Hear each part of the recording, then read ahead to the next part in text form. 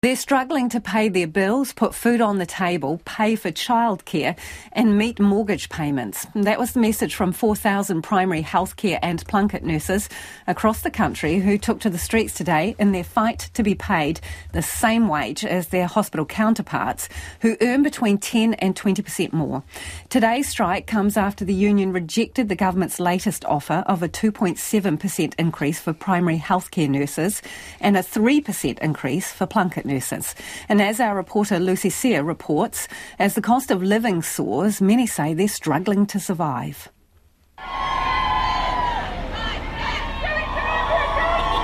That is the sound of about 70 nurses picketing at Victoria Park in the heart of Auckland, demanding fair pay. Primary healthcare nurses across the country are fed up with being paid significantly less than those working in hospitals. It's really unfair that hospital nurses are getting paid a lot more than us. We believe that we need to be paid as equally as the nurses out in the hospital. We do the same work. The stress level is the same, the complexity is probably even more in primary health. Nurses starting their careers in primary health earn starting salaries around $14,000 less than their hospital counterparts. In an emotional speech, a Plunket nurse with more than a decade of experience says many nurses are struggling to pay their bills.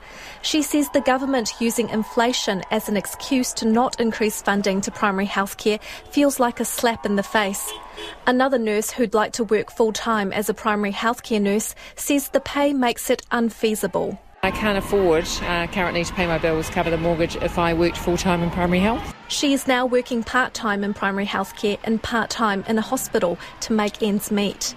Lynette Robinson, who works in a Dunedin medical centre, says nurses with young families are especially struggling. Younger nurses with families and having to pay for childcare, that the pay levels at the moment are making things more and more difficult, particularly with inflation. Meanwhile, Wellington nurse Vicky Paris says iwi community nurses are taking even a greater hit. Our iwi provider sisters are paid less than we are, so the gap between them and Te Whatu Ora is around 25%, and that's not okay.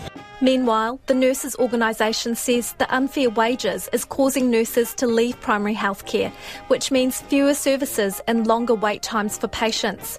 A nurse who works in a GP clinic in West Auckland says it took her clinic 9 months to fill a nursing position.